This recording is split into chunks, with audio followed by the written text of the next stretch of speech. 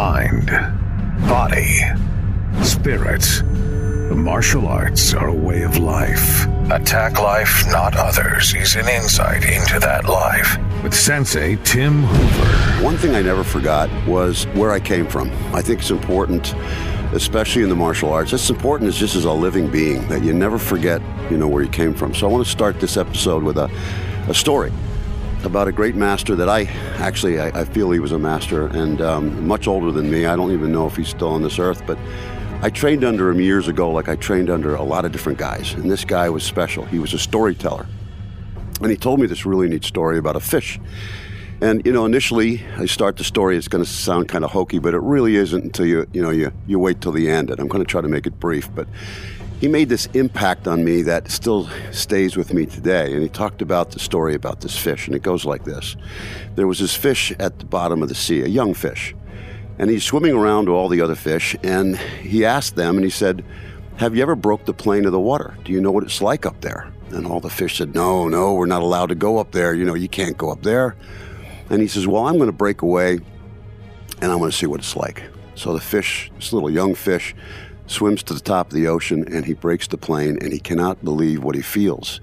He feels this incredible light on his back, and so he pierces the water again and again and again, and he looks up to the sky and he sees this beautiful light. And he goes back down and he tells the other fish what he experienced, and they were like, no, I don't want to do that. That's okay, but be careful because you just don't know what's out there. He said, well, I'm going to go back up every day until I can figure out what it is. So for days and for weeks, he goes up and pierces the plane of the water, and he can feel the light in the back. And all of a sudden, he sees this old man walking alongside of the beach, not too far away from where he was. And he decides that every time he pierces the water, he asks him, master, teacher, old man, please help me live in the light. I want to feel this light all the time. And initially, the master for the first couple days ignored him, but he kept doing it over and over and over. One day, he feels himself as he pierces the water, breaks through the water, he feels his hand come out, and he grabs, the old man grabs the fish and brings him back onto the shore and says to him, I will teach you how to live in the light and how to live in this air and how to breathe. You just have to listen to me and I will teach you if this is what you want. So the master teaches him how to live above the water. And this goes on for weeks and months, and he stays above the water and he doesn't go back down. And he lives with the master in this great, beautiful, huge mansion inside the village of this old town. And they get to become very, very close friends over a period of time. Later, as months would go on, the master said to this young fish, he says, I have to go into the village to get supplies, to get groceries. Would you like to come along? He said, no, I would like to stay here in the garden. It was a walled garden, and the wall went up about 4 or 5 feet, all stoned all the way around. And he said, I would just like to lay here in the light and just bask here in the light until you come back. So the master carried the fish out, laid him down on the cool stone, and all of a sudden, master leaves, but all of a sudden, this deluge of rain, a hard storm comes in and fills up this fenced-in garden with water, and the fish drowns. And I was impacted by the story because I looked at this old man who told me the story, and I was like, what happened? And he says, what's the moral to the story? I said, I don't know.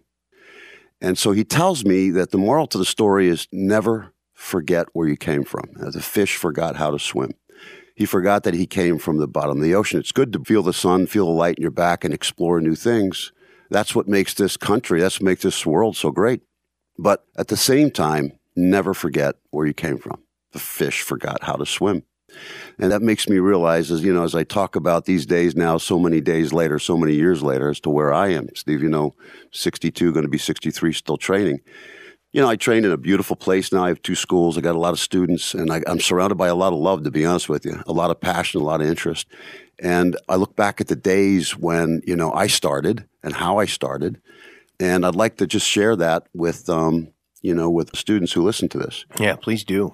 So the first part of the story is when I started. I was 16, 17, 1972, 1973. And I'm lighted up by this, if you want to call it a light or an image on the screen, called Bruce Lee. And I don't know what it was. I guess maybe his charisma, maybe what he stood for. He was very courageous, very fast. It was like poetry in motion.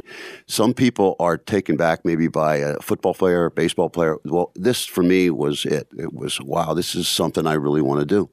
And at that time, there really wasn't a lot of martial arts in the area. You had a couple choices, maybe Taekwondo. There was a Kung Fu school. There was a lot of judo schools back then, but nothing like today. Nothing like today.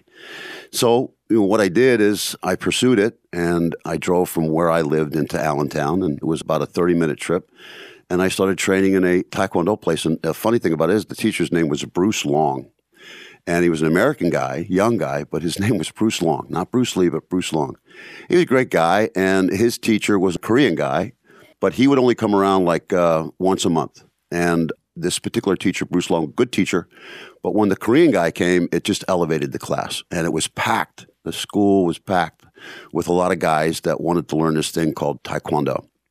And it was tough. I remember, I got my first belt. It was a blue belt. And then in 1973, 1974, we had a gas crunch, believe it or not. I couldn't get gas for our cars, and we had to go on odd and even numbers based on the license plate. And I was a young kid starting out. I had a job, wasn't making a lot of money, and so I had to quit. I couldn't afford to drive, so I quit for a while. A couple years later, I think a year and a half or 2 years later, I moved up to a place further north of me and found a school up there, another Taekwondo teacher. It was an ex-military guy. He was a paratrooper. And he was teaching what he called modern Taekwondo. And that's where I rooted myself. He was tough, and he was crazy in a way that just made me really change a lot of things, my diet, the way I lived, the way I slept.